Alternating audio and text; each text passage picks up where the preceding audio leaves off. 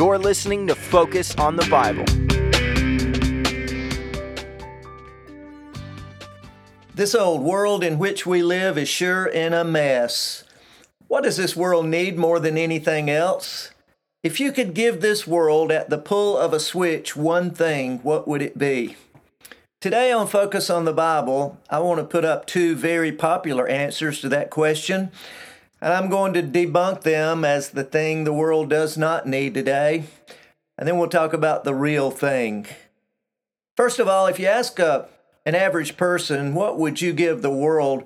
Probably the number one answer would be peace. We want to have peace in the world, and certainly what we see on the news with the invasion of Russia into Ukraine, we'd like to settle that business, wouldn't we, so that no more killing could happen. And yet, friend, there's a problem with giving peace to the world. We're not ready for it.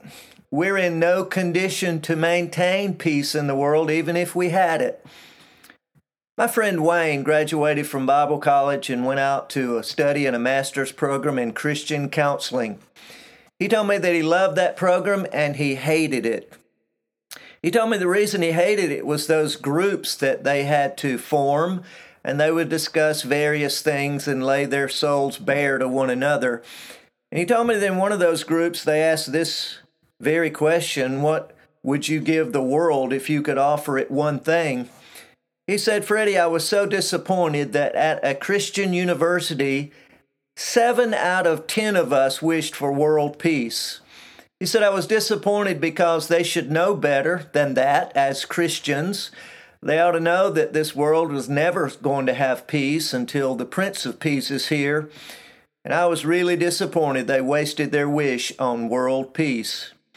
I said, Wayne, what did you wish for? He said, a Harley. Now I want to tell you today, friend, that probably a Harley-Davidson motorcycle would have done my buddy a lot more good than world peace, because it would have lasted a while. World peace cannot last, even if it could be granted. I stake my answer on what the Word of God says in Romans chapter 3. Verse 17 says, in the way of peace have they not known. There's a reason for that. There's a reason why at any given time there's roughly about 100 different wars going on in the world. Often they don't make the kind of headlines as Russia makes when it invades its neighbor, but generally people just don't get along. And there's a reason why man has never known the way of peace. It goes like this, Romans chapter 3 and verse 12. They are all gone out of the way. They're together become unprofitable. There's none that doeth good, no, not one. Their throat is an open sepulchre. With their tongues they have used deceit. The poison of asp is under their lips, whose mouth is full of cursing and bitterness. So do you get the general idea? Friend, people are not going to have peace with one another because people are lost from God. Naturally, we are sinners, and there's none that are doing good, not a one. We are so selfish, left alone from God. Our throats, Paul says, are like open sepulchres. That means a grave. Now, in Jesus' day, the Pharisees would whitewash the outsides of their tombs. Jesus had problems with those warring people. He said, you whitewash the outside of those family tombs, but on the inside are dead men's bones. And that's the way you are. You look so nice on the outside, and isn't it still true today? We do the hair jobs, we do the facial jobs, we try and make ourselves look as best as we can, and yet we can't hide what the Bible says is the root of our problem. We're sinners. Our very hearts are darkened with sin. Jeremiah 17:9 says the heart of man is deceitful above all things and desperately wicked. Therefore, we don't have peace in the world. Verse 14 says, whose mouth is full of cursing and bitterness. Their feet are swift to shed blood. And so from the mouth on our head all the way down to the bottom of our feet, we are corrupted away from peace that we could have if we knew the truth of God. Verse 16 therefore says, destruction and misery are in their ways, and the way of peace have they not known. Our sinful attitudes and our sinful nature has brought us to the honesty of what we have in the world today: destruction and misery. It commands our headlines in the papers, and it troubles the human heart when we go to bed at night. Why can there be no peace in the world? Because man himself is at war against the truth of God. So, friend, even if we could give peace to all nations of the world, that would be about the equivalent of locking 3 roosters into a small chicken coop. They'll kill one another. They just don't want to get along because it's their very nature to fight one against the other. We're even troubled inside so much that we even fight against God. Just watch them march against the truth of God. Let a 17-year-old valedictorian work so hard that she earns the spot at the top of her class so that she can speak at a high school graduation. Let her offer a scripture from the Bible. Let her make a prayer to God, and watch those who hate the truth of God squabble.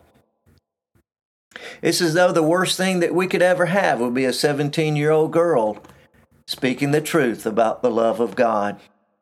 So I'm going to eliminate peace as the thing that the world really needs, because the world's not ready for peace, and the world couldn't handle peace, and the world couldn't keep the peace, because man's need is far more fundamental than that you give him peace.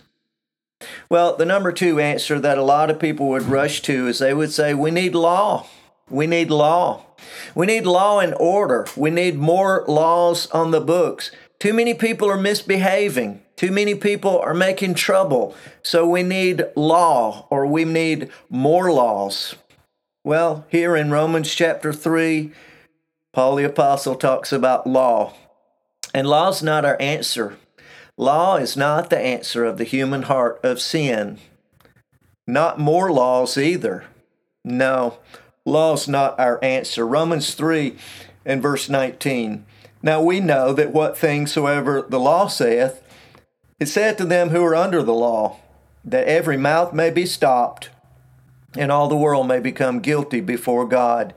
Therefore by the deeds of the law there shall no flesh be justified in his sight, for by the law is the knowledge of sin. Do you know that law cannot make people behave? No, law is not given to show how good people can be. Law is given to show who is disobedient and bad. You'll probably never in your lifetime have a state trooper pull you over to give you a nice cash prize or a reward for how well you're driving.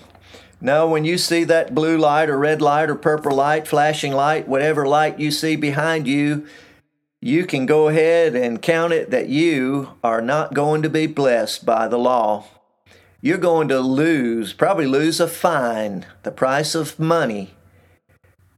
And hopefully that will be a reminder that the next time you ought to do better, but the law cannot make people do good. That's why Paul the Apostle said, by the law is the knowledge of sin. You could write all the laws in the world, and it wouldn't make people come to peace with God, because people at heart are lawbreakers. It's so disappointing to know that in so many churches, people are leaving those doors on Sunday afternoon, still thinking that if they could just obey enough of the 10 Commandments, they could make it to God. But it's just not true. Those who trust in their obedience to the 10 Commandments will find one day they don't even get to speak for themselves before the throne of God. The Bible here says that every mouth may be stopped and all the world may become guilty before God. The word guilty here is the Greek word hupotakos. It means already under sentence. We're already under sentence as lawbreakers before the throne of God. Law or more law is not what we need to make this world a better place, because lawbreakers don't need more law to try and correct their ways. We are sinners by nature and set apart from God and order and peace. What this world needs, friend, today is the righteousness of God. We need righteousness, not man's righteousness, because we know that's tainted, don't we? Doesn't the Bible tell us what most people know, that all our righteousnesses are like filthy rags? Man's righteousness is tainted by man's nature. We're sinners. And even when we attempt to do good, we might impress one another, but we don't impress God because our very hearts are darkened by sin and the nature we have as set apart from God. We need God's righteousness, friend, today. We need God's righteousness in the world. And thankfully, we have good news.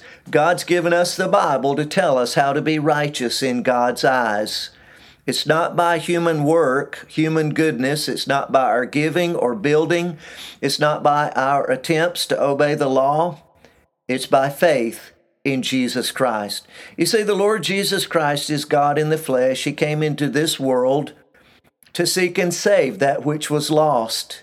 He came into a world that's never had peace on its own, that couldn't maintain peace. He's come into a world that for most of its existence has had plenty of laws and yet has never been able to obey.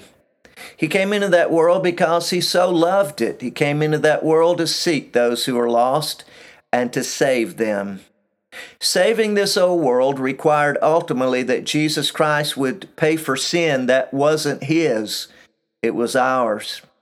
But he loved the world that much. He made the world. He loved the world. He put order into the cosmos. You know, the word cosmos actually means order, set in order. And that's what he did. This whole universe is a timepiece, and it works so beautifully. But go to the little blue planet, and you'll find that where the humans are, they've corrupted themselves in sin. And Jesus Christ came to that little blue planet to seek and save that which was lost. He knew that we could never make it back to God by obeying the law. He knew that we were lawbreakers. In fact, he gave us the law just to show us how far from God we were. But the good news is that he came to make us near to God. He came that we could be saved, that we could have everlasting life, that we could be connected with God right now in these dark times. Let me read to you Romans chapter 3 and verse 21. This is what this old world needs. But now the righteousness of God without the law is manifested, being witnessed by the law and the prophets, even the righteousness of God, which is by faith of Jesus Christ unto all and upon all them that believe. For there's no difference, for all have sinned and come short of the glory of God. And so the good news is that we could have this righteousness of God. It actually belongs to Jesus Christ. By nature, he is holy God. But it says here that it could be ours. He would give it to us, this righteousness of God. Since we could never earn it ourselves, he makes it a free gift to us. He paid for all our sin. Now we could have his righteousness by believing in him. It's God's righteousness. It could never be tainted. It will never spoil. It would be as pure today as it's ever been, the righteousness of Jesus Christ. And the only way that we could have it is through faith alone, in Christ alone. Did you note here, he says it's unto all. There are none that have sinned too much. Any could have it, and it'll be yours if you believe in the Lord Jesus Christ, being justified freely by his grace through the redemption that is in Christ Jesus. Thanks for joining us for Focus on the Bible. For questions or comments about this episode or another biblical topic, you can mail us at Focus Ministries, P.O. Box 498, Danielsville, Georgia 30633. For more information about our ministry, you can visit our website, www.freddiecoyle.org. That's FREDDIE coile.org. This is Focus on the Bible.